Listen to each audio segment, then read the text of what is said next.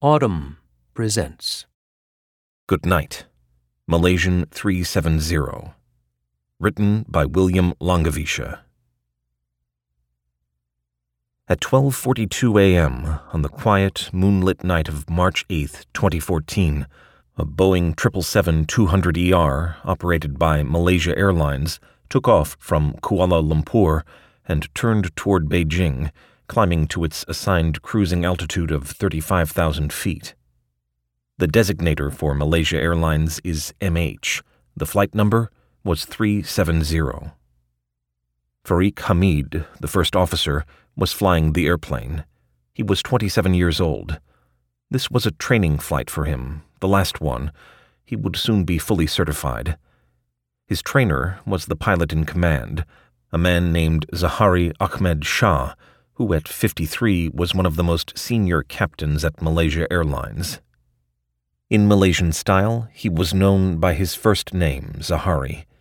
He was married and had 3 adult children. He lived in a gated development. He owned 2 houses. In his first house, he had installed an elaborate Microsoft flight simulator. He flew it frequently, and often posted to online forums about his hobby.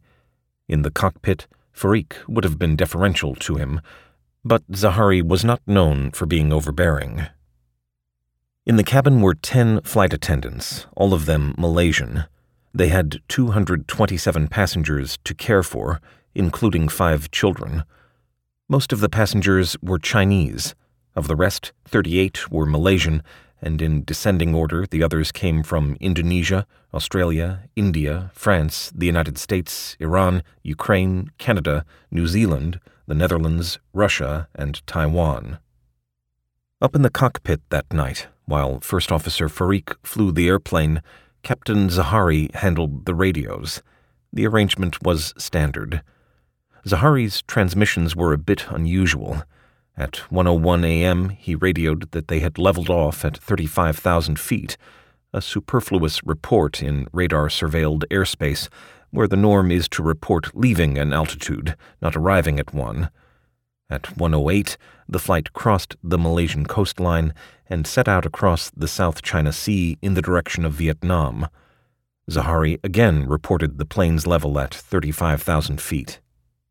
11 minutes later, as the airplane closed in on a waypoint near the start of Vietnamese air traffic jurisdiction, the controller at Kuala Lumpur Center radioed, "Malaysian 370, contact Ho Chi Minh 120.9. Good night." Zahari answered, "Good night, Malaysian 370. He did not read back the frequency as he should have, but otherwise the transmission sounded normal. It was the last the world heard from MH370. The pilots never checked in with Ho Chi Minh or answered any of the subsequent attempts to raise them. Primary radar relies on simple raw pings off objects in the sky. Air traffic control systems use what is known as secondary radar. It depends on a transponder signal that is transmitted by each airplane and contains richer information, for instance, the airplane's identity and altitude, than primary radar does. 5 seconds after MH370 crossed into Vietnamese airspace, the symbol representing its transponder dropped from the screens of Malaysian air traffic control, and 37 seconds later, the entire airplane disappeared from secondary radar. The time was 1:21 a.m., 39 minutes after takeoff. The controller in Kuala Lumpur was dealing with other traffic elsewhere on his screen and simply didn't notice. When he finally did, he assumed that the airplane was in the hands of Ho Chi Minh, somewhere out beyond his range. The Vietnamese controllers, meanwhile, saw MH370 cross into their airspace and then disappear from radar. They apparently misunderstood a formal agreement by which Ho Chi Minh was supposed to inform Kuala Lumpur immediately if an airplane that had been handed off was more than 5 minutes late checking in. They tried repeatedly to contact the aircraft, to no avail. By the time they picked up the phone to inform Kuala Lumpur, 18 minutes had passed since MH370's disappearance from their radar screens. What ensued was an exercise in confusion and incompetence. Kuala Lumpur's Aeronautical Rescue Coordination Center should have been notified within an hour of the disappearance. By 2:30 a.m., it still had not been. 4 more hours elapsed before an emergency response was finally begun at 6:32 a.m. At that moment, the airplane should have been landing in Beijing. The search for it was initially concentrated in the South China Sea, between Malaysia and Vietnam. It was an international effort by 34 ships and 28 aircraft from 7 different countries. But MH370 was nowhere near there. Within a matter of days, primary radar records salvaged from air traffic control computers and partially corroborated by secret Malaysian Air Force data revealed that as soon as MH370 disappeared from secondary radar, it turned sharply to the southwest, flew back across the Malay Peninsula, and banked around the island of Penang. From there, it flew northwest up the Strait of Malacca and out across the Andaman Sea, where it faded beyond radar range into obscurity. That part of the flight took more than an hour to accomplish, and suggested that this was not a standard case of a hijacking, nor was it like an accident or pilot suicide scenario that anyone had encountered before. From the start, MH370 was leading investigators in unexplored directions. The mystery surrounding MH370 has been a focus of continued investigation and a source of sometimes feverish public speculation. The loss devastated families on 4 continents. The idea that a sophisticated machine, with its modern instruments and redundant communications, could simply vanish seems beyond the realm of possibility. It is hard to permanently delete an email, and living off the grid is nearly unachievable even when the attempt is deliberate. A Boeing 777 is meant to be electronically accessible at all times. The disappearance of the airplane has provoked a host of theories. Many are preposterous. All are given life by the fact that, in this age, commercial airplanes don't just vanish. This one did, and more than 5 years later, its precise whereabouts remain unknown. Even so, a great deal about the disappearance of MH370 has come into clearer view, and reconstructing much of what happened that night is possible. The cockpit voice recorder and the flight data recorder may never be recovered, but what we still need to know is unlikely to come from the black boxes. Instead, it will have to come from Malaysia. On the evening of the airplane's disappearance, a middle-aged American man named Blaine Gibson was sitting in his late mother's house in Carmel, California, sorting through her affairs in preparation for selling the property. He heard the news about MH370 on CNN. Gibson, whom I met recently in Kuala Lumpur, is a lawyer by training. He has lived in Seattle for more than 35 years, but spends little time there. His father, who died decades ago, was a World War I veteran who endured a mustard gas attack in the trenches, received a Silver Star for gallantry, and went on to serve as the Chief Justice of California for more than 24 years. His mother was a graduate of Stanford Law School and an ardent environmentalist. Gibson was an only child. His mother liked to travel internationally, and she took him with her. At the age of 7, he decided that his life's goal would be to visit every country in the world at least once. Ultimately, this challenged the definitions of visit and country, but he stuck with the mission, foregoing any chance of a sustained career and subsisting on a modest inheritance. By his own account, along the way he dabbled in some famous mysteries: the end of the Mayan civilization in the jungles of Guatemala and Belize, the Tunguska meteor explosion in eastern Siberia, and the location of the Ark of the Covenant in the mountains of Ethiopia. He printed up cards identifying himself: adventurer, explorer, truth-seeker. He wore a fedora, like Indiana Jones. When news arrived of MH370's disappearance, he was predisposed to pay attention. Despite reflexive denials by Malaysian officials and outright obfuscation by the Malaysian Air Force, the truth about the airplane's strange flight path quickly began to emerge. It turned out that MH370 had continued to link up intermittently with a geostationary Indian Ocean satellite operated by Inmarsat, a commercial vendor in London, for 6 hours after the airplane disappeared from secondary radar. This meant that the airplane had not suddenly suffered some catastrophic event. During those 6 hours, it is presumed to have remained in high-speed, high-altitude cruising flight. The Inmarsat link-ups, some of them known as handshakes, were electronic blips, routine connections that amounted to the merest whisper of communication because the intended contents of the system, passenger entertainment, cockpit texts, automated maintenance reports, had been isolated or switched off. All told, there were 7 link-ups, 2 initiated automatically by the airplane, and 5 others initiated automatically by the Inmarsat ground station. There were also 2 satellite phone calls. They went unanswered, but provided additional data. Associated with most of these connections were 2 values that Inmarsat had only recently begun to log. The first, and more accurate of the values, is known as the burst timing offset, or what I will call the distance value. It is a measure of the transmission time to and from the airplane, and therefore of the plane's distance from the satellite. It does not pinpoint a single location, but rather all equidistant locations, a roughly circular set of possibilities. Given the range limits of MH370, the near circles can be reduced to arcs. The most important arc is the 7th and last one, defined by a final handshake tied in complex ways to fuel exhaustion and the failure of the main engines. The 7th arc stretches from Central Asia in the north to the vicinity of Antarctica in the south.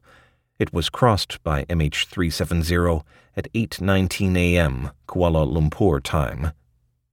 Calculations of likely flight paths place the airplane's intersection with the 7th arc, and therefore its endpoint, in Kazakhstan if the airplane turned north, or in the southern Indian Ocean if it turned south.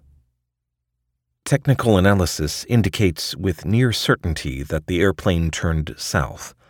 We know this from Inmarsat's second logged value, the burst frequency offset.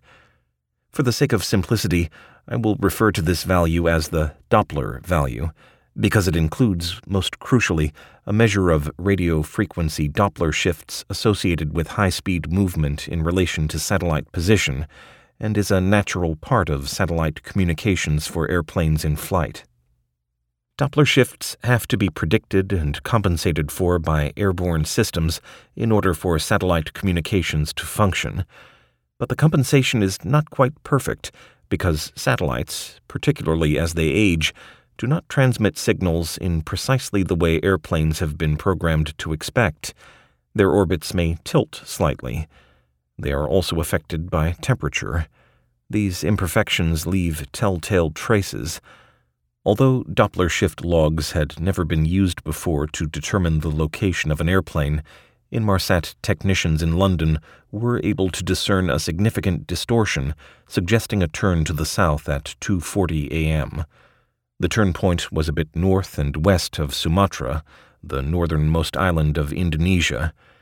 It has been assumed, at some analytical risk, that the airplane then flew straight and level for a very long while in the general direction of Antarctica, which lay beyond its range. After 6 hours, the Doppler data indicated a steep descent, as much as 5 times greater than a normal descent rate. Within a minute or two of crossing the 7th arc, the plane dived into the ocean, possibly shedding components before impact. Judging from the electronic evidence, this was not a controlled attempt at a water landing. The airplane must have fractured instantly into a million pieces. But no one knew where the impact had occurred, much less why, and no one had the slightest bit of physical evidence to confirm that the satellite interpretations were correct.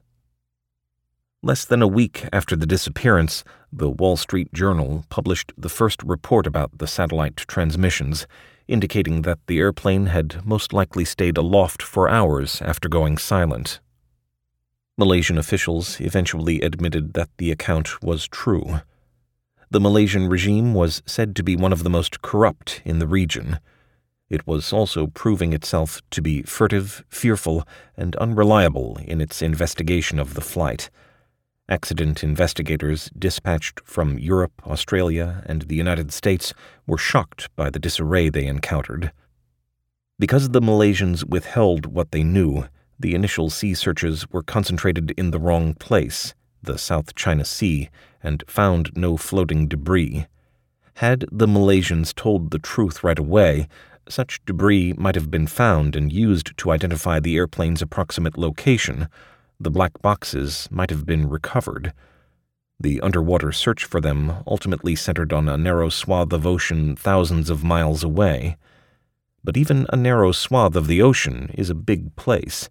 It took 2 years to find the black boxes from Air France 447, which crashed into the Atlantic on a flight from Rio de Janeiro to Paris in 2009, and the searchers had known exactly where to look.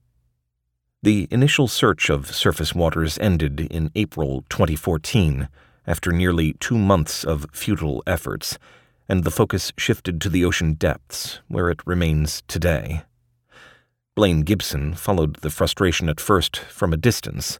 He sold his mother's house and moved to the Golden Triangle of northern Laos, where he and a business partner set about building a restaurant on the Mekong River. He joined a Facebook discussion group dedicated to the loss of MH370. It was filled with speculation, but also with news that reflected useful thinking about what could have happened to the airplane and where the main wreckage might be found. Although the Malaysians were nominally in charge of the entire investigation, they lacked the means and expertise to mount a subsea search and recovery effort. The Australians, as good international citizens, took the lead. The areas of the Indian Ocean that the satellite data pointed to, about 1,200 miles southwest of Perth, were so deep and unexplored that the first challenge was to map the undersea topography sufficiently to allow side-scanning sonar vehicles to be safely towed miles beneath the surface. The ocean floor was lined with ridges in a blackness where light had never penetrated. Gibson began to wonder whether, for all the strenuous underwater searching, debris from the airplane might someday simply wash up on a beach somewhere. While visiting friends on the coast of Cambodia, he asked whether they had stumbled on anything. They had not. Debris couldn't possibly have drifted to Cambodia from the southern Indian Ocean, but until the airplane's wreckage was found, proving that the southern Indian Ocean was indeed its grave, Gibson was determined to keep an open mind.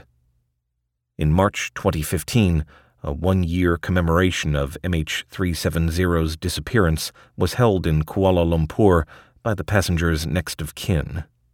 Uninvited and largely unknown to them, Gibson decided to attend. Because he had no special knowledge to offer, his arrival raised eyebrows. People don't know what to make of a dilettante. The commemoration took place in an outdoor space at a shopping mall, a typical event venue for Kuala Lumpur. The purpose was to grieve collectively, but also to maintain pressure on the government of Malaysia to provide explanations. Hundreds of people attended, many from China. There was a bit of music on a stage. In the background, a large poster showed the silhouette of a Boeing 777, along with the words where, who, why, when, whom, how, and also impossible, unprecedented, vanished, and clueless. The principal speaker was a young Malaysian woman named Grace Subathirai Nathan, whose mother had been on the flight. Nathan is a criminal defense lawyer specializing in death penalty cases, of which Malaysia has many because of draconian laws. She had emerged as the most effective representative of the next of kin. She took to the stage wearing an oversized T-shirt printed with a cartoon graphic of MH370 and the exhortation "Search On," and then proceeded to describe her mother, the deep love she felt for her, and the difficulty of enduring her disappearance. On occasion, she quietly wept, as did some in the audience, including Gibson. Afterward, he approached Nathan and asked whether she would accept a hug from a stranger. She did, and they became friends. Gibson left the commemoration determined to help by addressing a gap he had perceived, the lack of coastal searches for floating debris. This would be his niche. He would become MH370's private beachcomber. The official investigators, primarily Australian and Malaysian, were heavily invested in their underwater search. They would have scoffed at Gibson's ambition, just as they would have scoffed at the prospect that on beaches hundreds of miles apart, Gibson would find pieces of the airplane. The Indian Ocean washes against tens of thousands of miles of coastline, depending on how many islands you include in your count. When Blaine Gibson started looking for debris, he did not have a plan. He flew to Myanmar because he had been intending to go there anyway, then went to the coast and asked some villagers where flotsam tended to drift ashore. They directed him to several beaches, and a fisherman took him there by boat. He found some debris, but nothing that came from an airplane. He advised the villagers to be on the lookout, left his contact number, and moved on. Similarly, he visited the Maldives and the islands of Rodrigues and Mauritius without finding debris of interest. Then came July 29, 2015. About 16 months after the airplane went missing, a municipal beach cleanup crew on the French island of Réunion came upon a torn piece of airfoil about 6 feet long that seemed to have just washed ashore. The foreman of the crew, a man named Johnny Begg, realized that it might have come from an airplane, but he had no idea which one. He briefly considered making it into a memorial, setting it on an adjacent lawn and planting some flowers around it, but instead he called a local radio station with the news. A team of gendarmes showed up and took the piece away. It was quickly determined to be a part of a Boeing 777, a control surface called a flaperon that is attached to the trailing edge of the wings. Subsequent examination of serial numbers showed that it had come from MH370.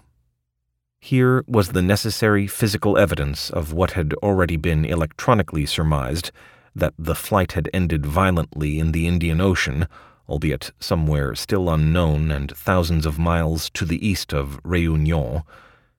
The families of those aboard the airplane had to surrender any fantasies that their loved ones might still be alive.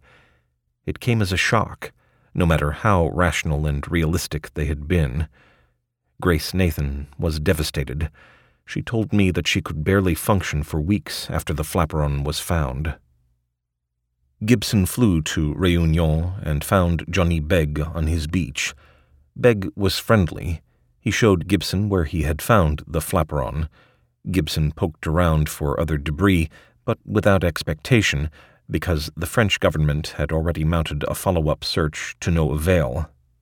Flotsam takes a while to drift across the Indian Ocean, moving from east to west at the low southern latitudes, and a flaperon might arrive sooner than other debris because parts of it could rise above the water and act as a sail.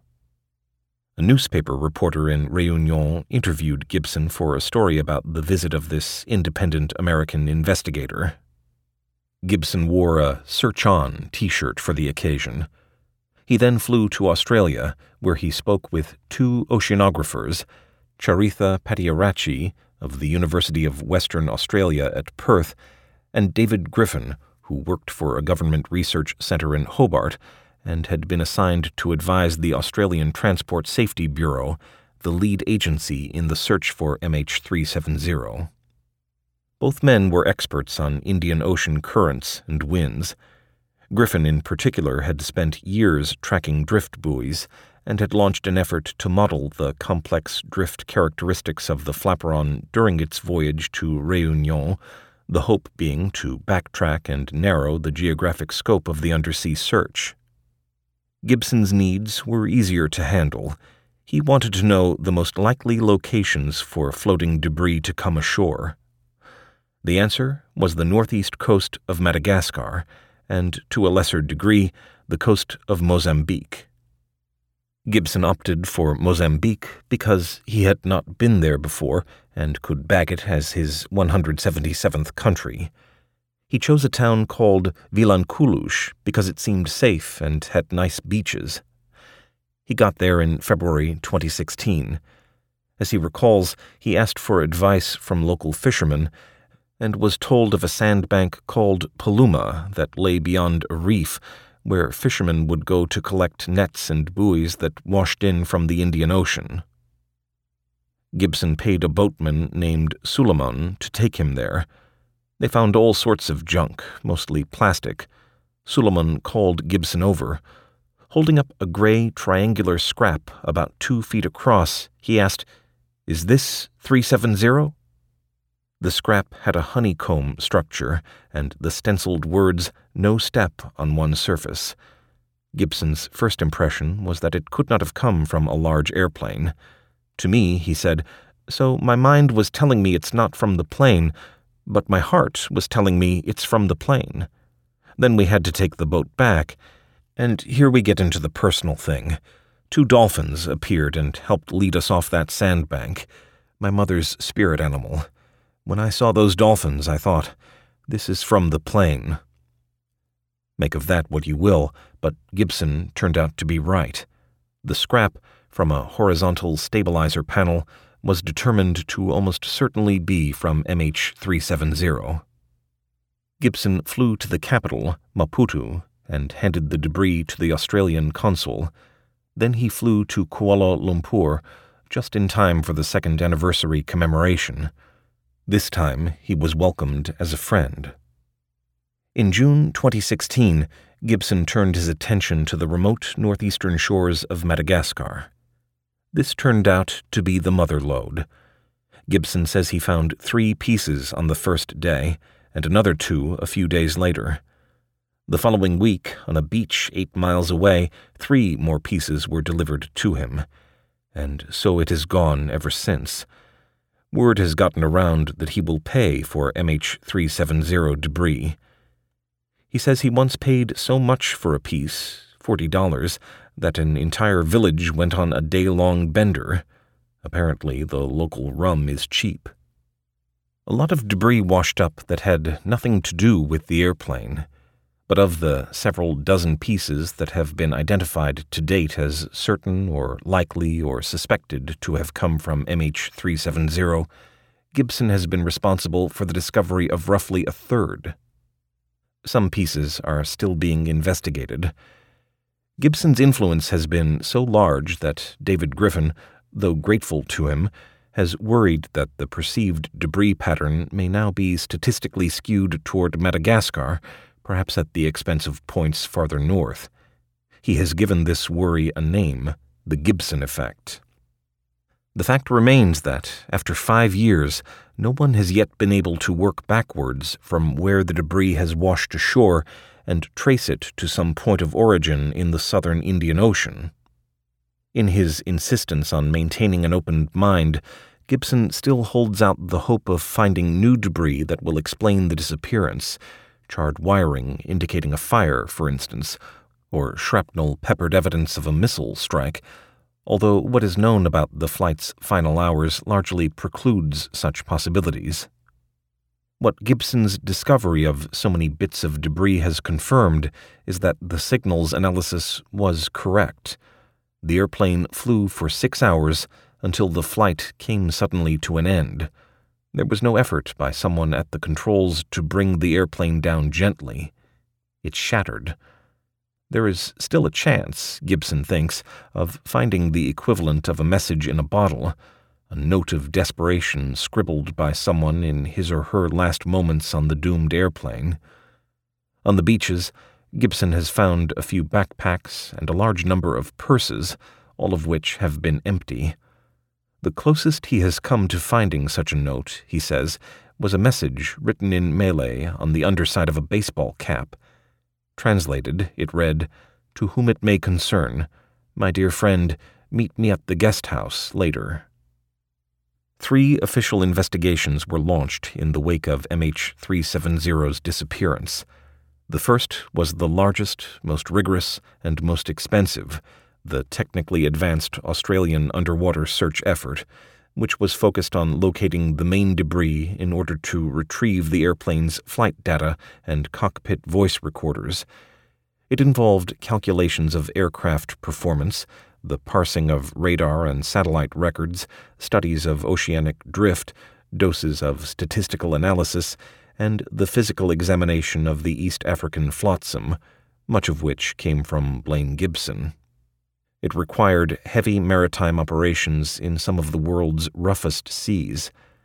Assisting the effort was a collection of volunteer engineers and scientists who found one another on the Internet, called themselves the Independent Group, and collaborated so effectively that the Australians took their work into account and ended up formally thanking them for their insights. In the annals of accident investigation, this had never happened before. Nonetheless, after more than 3 years and about $160 million, the Australian investigation closed without success. It was picked up in 2018 by an American company called Ocean Infinity, under contract with the Malaysian government on a no-find, no-fee basis. This search used advanced underwater surveillance vehicles and covered a new section of the Seventh Arc, a section deemed most likely by the independent group to bring results. After a few months, it too ended in failure. The second official investigation belonged to the Malaysian police and amounted to background checks of everyone on the airplane, as well as some of their friends. It is hard to know the true extent of the police discoveries, because the report that resulted from the investigation stopped short of full disclosure. The report was stamped secret and withheld even from other Malaysian investigators, but after it was leaked by someone on the inside, its inadequacies became clear. In particular, it held back on divulging all that was known about the captain, Zahari. No one was surprised. The Prime Minister at the time was a nasty man named Najib Razak, who was alleged to be monumentally corrupt. The press in Malaysia was censored. Troublemakers were being picked up and made to disappear. Officials had reason for caution. They had careers to protect, and maybe their lives. It is obvious that decisions were made to not pursue certain avenues that might have reflected poorly on Malaysia Airlines or the government. The third official investigation was the accident inquiry, intended not to adjudicate liability, but to find probable cause, and to be conducted according to the highest global standards by an international team. It was led by an ad hoc working group assembled by the Malaysian government, and was a mess from its inception. The police and military disdained it. Government ministers saw it as a risk. Foreign specialists who were sent to assist began retreating almost as soon as they arrived. An American expert, referring to the International Aviation Protocol that is supposed to govern accident inquiries, told me, Annex 13 is tailored for accident investigations in confident democracies, but in countries like Malaysia, with insecure and autocratic bureaucracies, and with airlines that are either government-owned or seen as a matter of national prestige, it always makes for a pretty poor fit. A close observer of the MH370 process said, "It became clear that the primary objective of the Malaysians was to make the subject just go away. From the start, there was this instinctive bias against being open and transparent, not because they were hiding some deep, dark secret, but because they did not know where the truth really lay, and they were afraid that something might come out that would be embarrassing. Were they covering up? Yes, they were covering up for the unknown." In the end, the investigation produced a 495-page report in weak imitation of Annex 13 requirements. It was stuffed with boilerplate descriptions of 777 systems that had clearly been lifted from Boeing manuals and were of no technical value. Indeed, nothing in the report was of technical value, since Australian publications had already fully covered the relevant satellite information and ocean drift analysis. The Malaysian report was seen as hardly more than a whitewash, whose only real contribution was a frank description of the air traffic control failures, presumably because half of them could be blamed on the Vietnamese, and because the Malaysian controllers constituted the weakest local target politically. The report was released in July 2018, more than 4 years after the event. It stated that the investigative team was unable to determine the cause of the airplane's disappearance.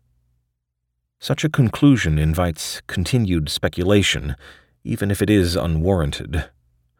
The satellite data provide the best evidence of the airplane's flight path and are hard to argue with, but people have to have trust in numbers to accept the story they tell. All sorts of theorists have made claims, amplified by social media, that ignore the satellite data, and in some cases also the radar tracks, the aircraft systems, the air traffic control record, the physics of flight, and the basic contours of planetary geography. For example, a British woman who blogs under the name of Saucy Sailoress and does tarot readings for hire was vagabonding around southern Asia with her husband and dogs in an ocean-going sailboat. She says that on the night MH370 disappeared, they were in the Andaman Sea, and she spotted what looked like a cruise missile coming at her. The missile morphed into a low-flying airplane with a well-lit cockpit, bathed in a strange orange glow and trailing smoke. As it flew by, she concluded that it was on a suicide mission against a Chinese naval fleet farther out to sea. She did not yet know about the disappearance of MH370, but when, a few days later, she learned of it, she drew what was to her the obvious connection. Implausible, perhaps, but she gained an audience. An Australian has been claiming for several years to have found MH370 by means of Google Earth, in shallow waters and intact. He has refused to disclose the location while he works on crowdfunding an expedition. On the internet, you will find claims that the airplane has been found intact in the Cambodian jungle, that it was seen landing in an Indonesian river, that it flew into a time warp, that it was sucked into a black hole. One scenario has the airplane flying off to attack the American military base on Diego Garcia before getting shot down. A recent online report that Captain Zahari had been discovered alive and was lying in a Taiwanese hospital with amnesia won sufficient acceptance that Malaysia angrily denied it. The news had come from a crudely satirical website that also reported a sexual assault on an American trekker and 2 Sherpas by a Yeti-like creature in Nepal. A New York-based writer named Jeff Wise has hypothesized that one of the electronic systems on board the airplane may have been reprogrammed to provide false data, indicating a turn south into the Indian Ocean when in fact the airplane turned north toward Kazakhstan in order to lead investigators astray. He calls this the spoof scenario and has elaborated extensively on it, most recently in a 2019 ebook. He proposes that the Russians might have stolen the airplane to create a distraction from the annexation of Crimea then underway. An obvious weak spot in the argument is the need to explain how, if the airplane was flown to Kazakhstan, all that wreckage ended up in the Indian Ocean. Wise's answer is that it was planted. Blaine Gibson was new to social media when he started his search, and he was in for a surprise. As he recalls, the trolls emerged as soon as he found his first piece, the one labeled No Step, and they multiplied afterward, particularly as the beaches of Madagascar began to bear fruit. The internet provokes emotion even in response to unremarkable events. A catastrophe taps into something toxic. Gibson was accused of exploiting the families and of being a fraud, a publicity hound, a drug addict, a Russian agent, an American agent, and at the very least a dupe. He began receiving death threats, messages on social media, and phone calls to friends predicting his demise. One message said that either he would stop looking for debris or he would leave Madagascar in a coffin. Another warned that he would die of polonium poisoning. There were more.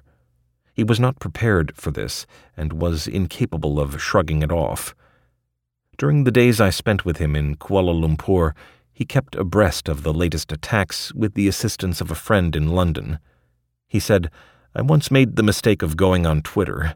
Basically, these people are cyber terrorists, and it works. It's effective." He has been traumatized. In 2017, Gibson arranged a formal mechanism for the transfer of debris. He would turn over any new find to authorities in Madagascar, who would hand it to Malaysia's honorary consul, who would pack it up and ship it to Kuala Lumpur for examination and storage. On August 24th of that year, the honorary consul was gunned down in his car by an assassin who escaped on a motorcycle and has never been found. A French-language news account alleged that the consul had a shady past. His killing may have had no connection to MH370 at all. Gibson, however, has assumed that there is a connection. A police investigation is ongoing. By now, he largely avoids disclosing his location or travel plans, and for similar reasons avoids using email and rarely speaks over the telephone. He likes Skype and WhatsApp for their encryption. He frequently swaps out his SIM cards. He believes he is sometimes followed and photographed. There is no arguing that Gibson is the only person who has gone out looking for pieces of MH370 on his own and found debris, but the idea that the debris is worth killing for is hard to take seriously. It would be easier to believe if the debris held clues to dark secrets and international intrigue, but the evidence, much of it now out in the open, points in a different direction. In truth, a lot can now be known with certainty about the fate of MH370. First, the disappearance was an intentional act.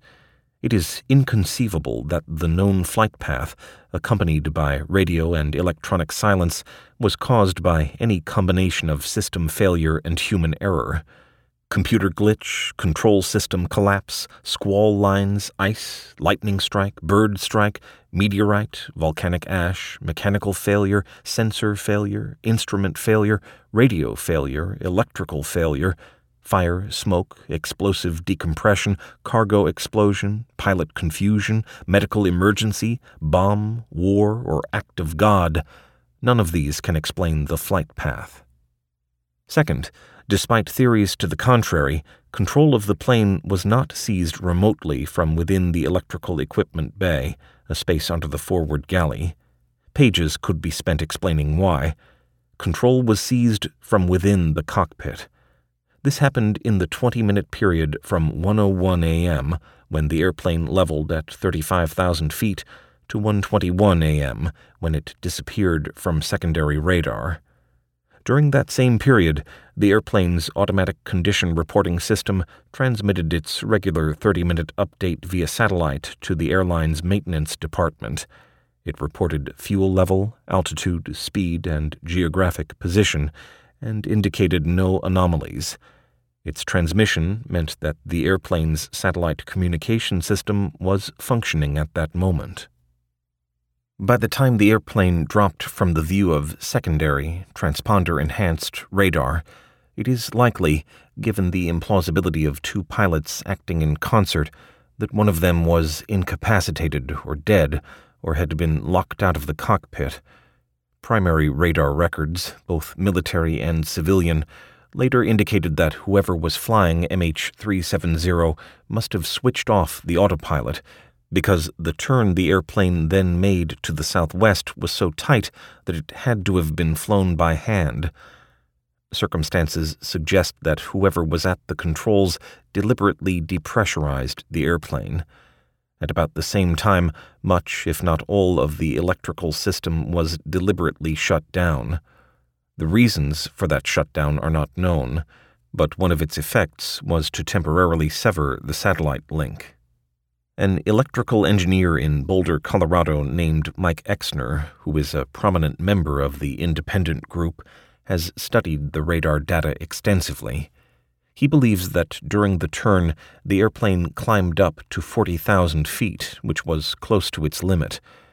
During the maneuver, the passengers would have experienced some G-forces, that feeling of being suddenly pressed back into the seat.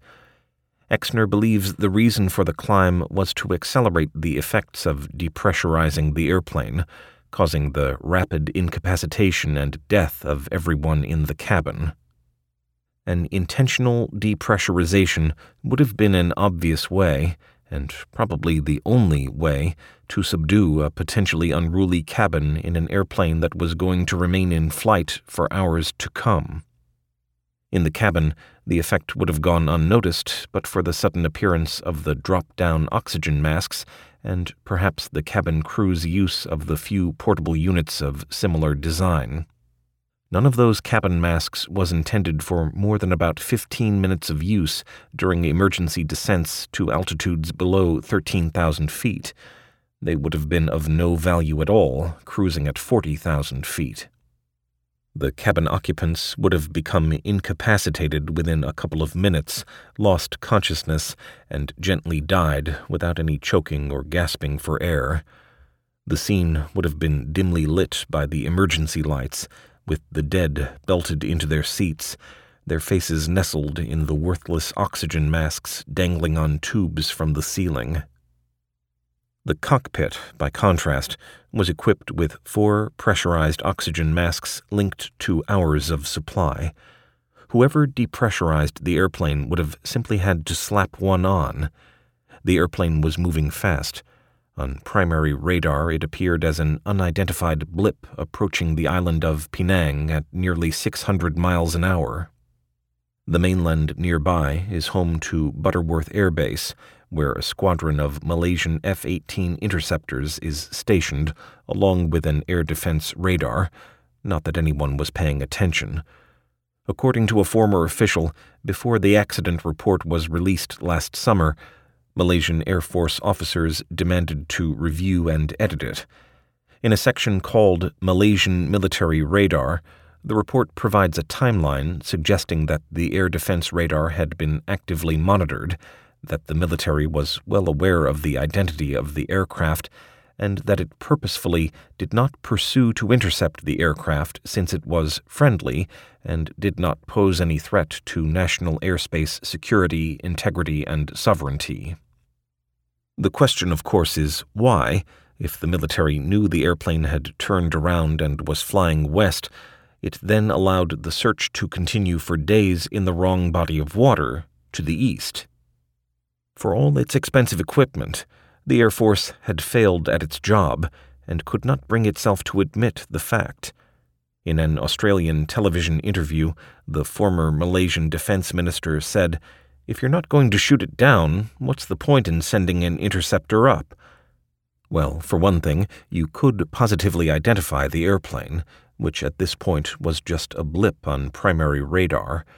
You could also look through the windows into the cockpit and see who was at the controls. At 1:37 a.m., MH370's regularly scheduled 30-minute automatic condition reporting system failed to transmit. We now know that the system had been isolated from any satellite transmission, something easily done from within the cockpit, and therefore could not send out any of its scheduled reports.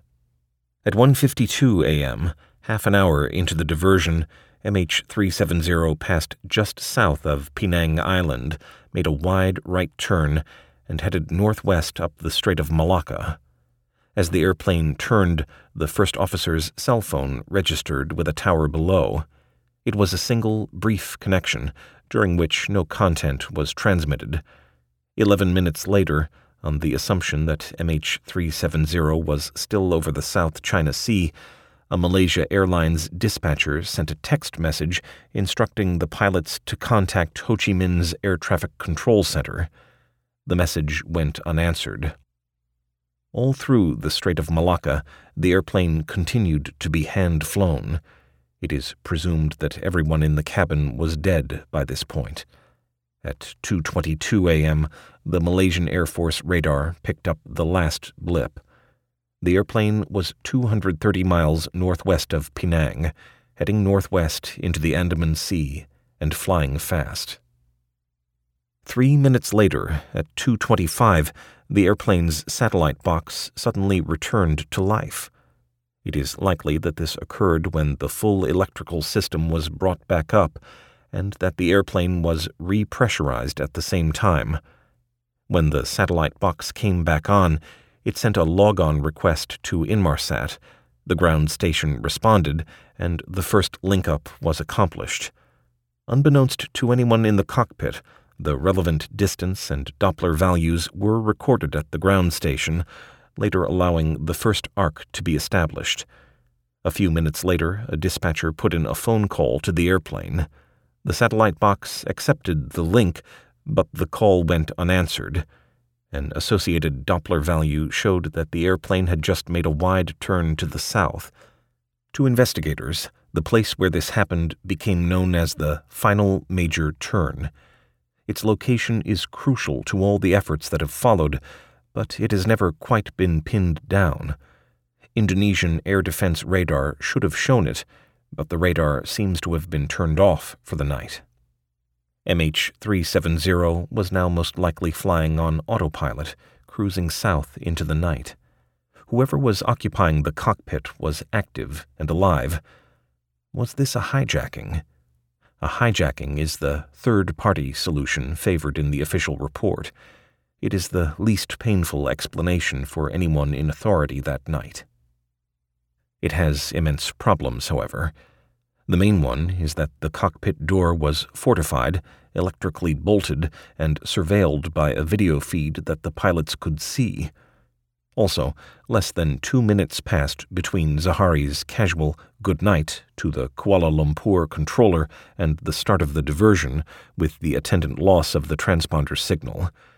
How would hijackers have known to make their move precisely during the handoff to Vietnamese air traffic control, and then gained access so quickly and smoothly that neither of the pilots had a chance to transmit a distress call? It is possible, of course, that the hijackers were known to the pilots, that they were invited into the cockpit, but even that does not explain the lack of a radio transmission, particularly during the hand-flown turn away from Beijing. Both of the control yokes had transmitter switches within the merest finger reach, and some signal could have been sent in the moments before an attempted takeover. Furthermore, every one of the passengers and cabin crew members has been investigated and cleared of suspicion by teams of Malaysian and Chinese investigators aided by the FBI. The quality of that police work is open to question, but it was thorough enough to have uncovered the identities of 2 Iranians who were traveling under false names with stolen passports, seeking, however, nothing more nefarious than political asylum in Germany. It is possible that stowaways, by definition unrecorded on the airplane's manifest, had hidden in the equipment bay. If so, they would have had access to 2 circuit breakers that, if pulled, would have unbolted the cockpit door. But that scenario has problems too. The bolts click loudly when they open, an unambiguous sound that would have been familiar to the pilots. The hijackers would then have had to open a galley floor hatch from below, climb a short ladder, evade notice by the cabin crew, evade the surveillance video, and enter the cockpit before either of the pilots transmitted a distress call. It is unlikely that this could have happened, just as it is unlikely that a flight attendant held hostage could have used the door keypad to allow sudden entry without firing off a warning. Furthermore, what would the purpose be of a hijacking? Money? Politics? Publicity? An act of war? A terrorist attack? The intricate 7-hour profile of MH370's deviation into oblivion fits none of these scenarios, and no one has claimed responsibility for the act. Anonymity is not consistent with any of these motives. This leaves us with a different sort of event, a hijacking from within where no forced entry is required, by a pilot who runs amok. Reasonable people may resist the idea that a pilot would murder hundreds of innocent passengers as the collateral price of killing himself.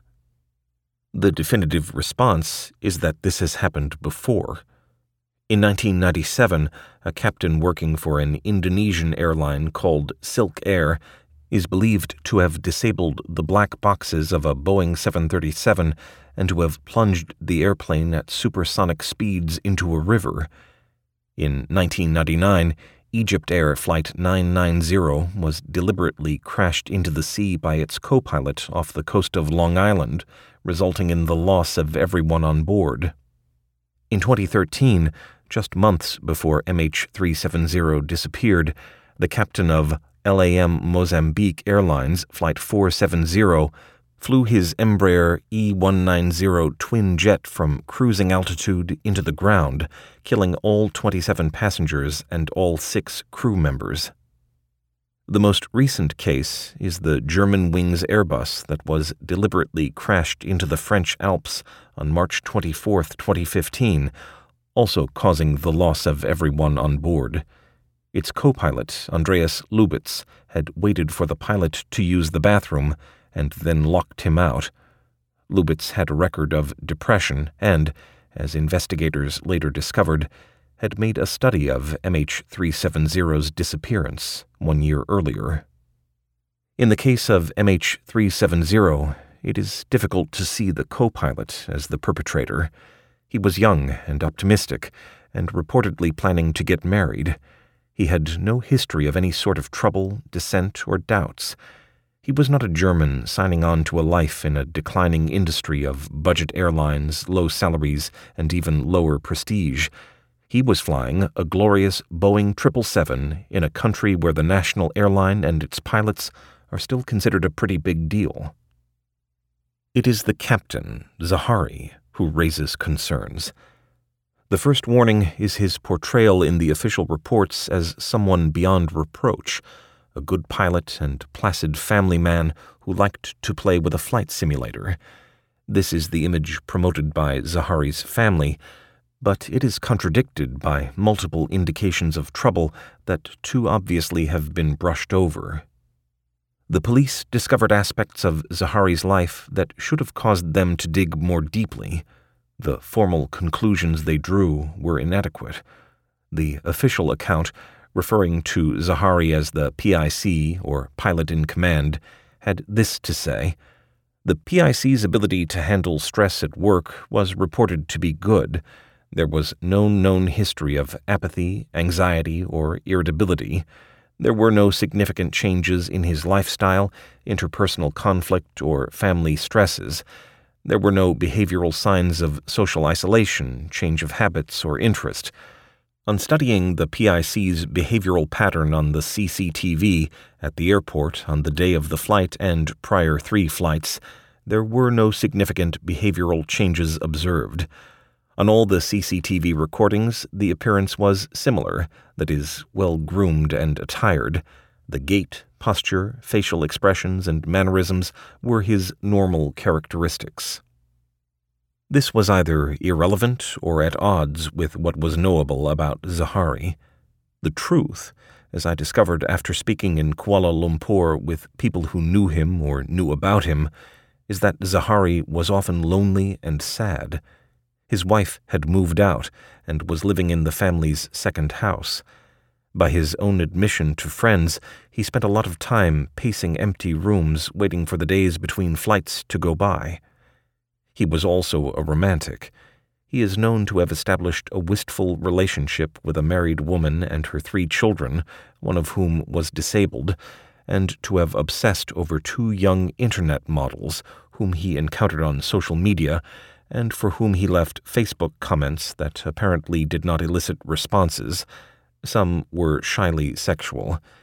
He mentioned in one comment, for example, that one of the girls, who was wearing a robe in a posted photo, looked like she had just emerged from a shower. Zahari seems to have become somewhat disconnected from his earlier well-established life. He was in touch with his children, but they were grown and gone. The detachment and solitude that can accompany the use of social media and Zahari used social media a lot, probably did not help. There is a strong suspicion among investigators in the aviation and intelligence communities that he was clinically depressed.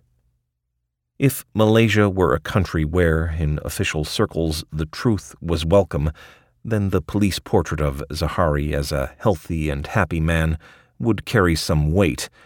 But Malaysia is not such a country, and the official omission of evidence to the contrary only adds to all the other evidence that Zahari was a troubled man.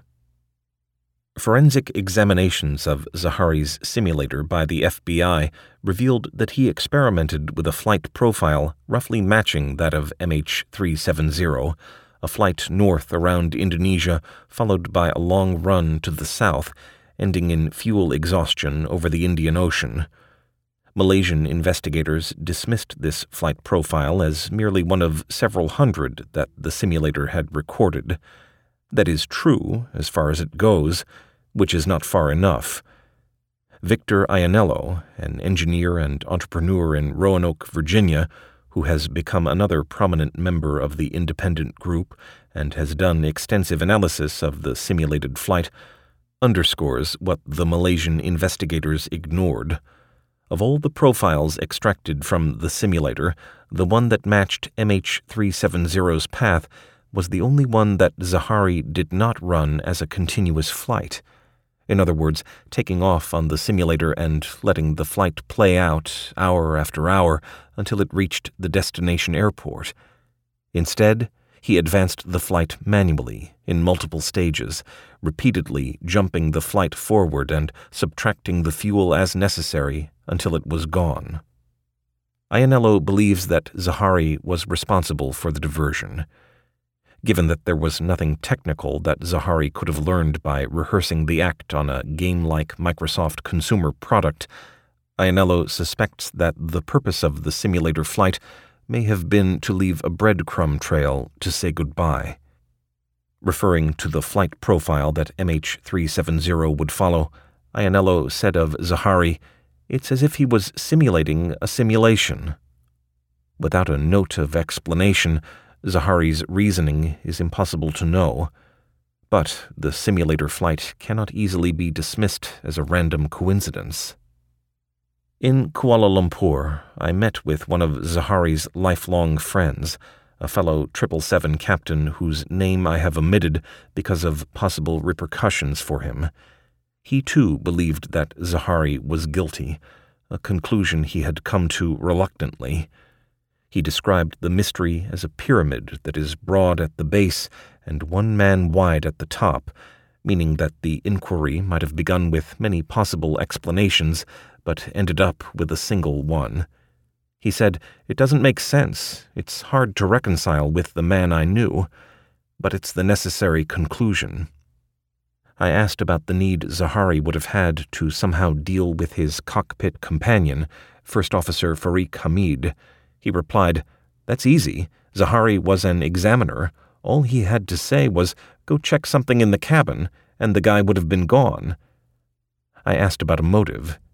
He had no idea. He said, "Zahari's marriage was bad. In the past he slept with some of the flight attendants. And so what? We all do. You're flying all over the world with these beautiful girls in the back." But his wife knew. He agreed that this was hardly a reason to go berserk, but thought Zahari's emotional state might have been a factor. Does the absence of all of this from the official report, Zahari's travails, the peculiar nature of the flight profile on the simulator, not to mention the technical inadequacies of the report itself, constitute a cover-up? At this point, we cannot say. We know some of what the investigators knew, but chose not to reveal. There is likely more that they discovered, and that we do not yet know. Which brings us back to the demise of MH370.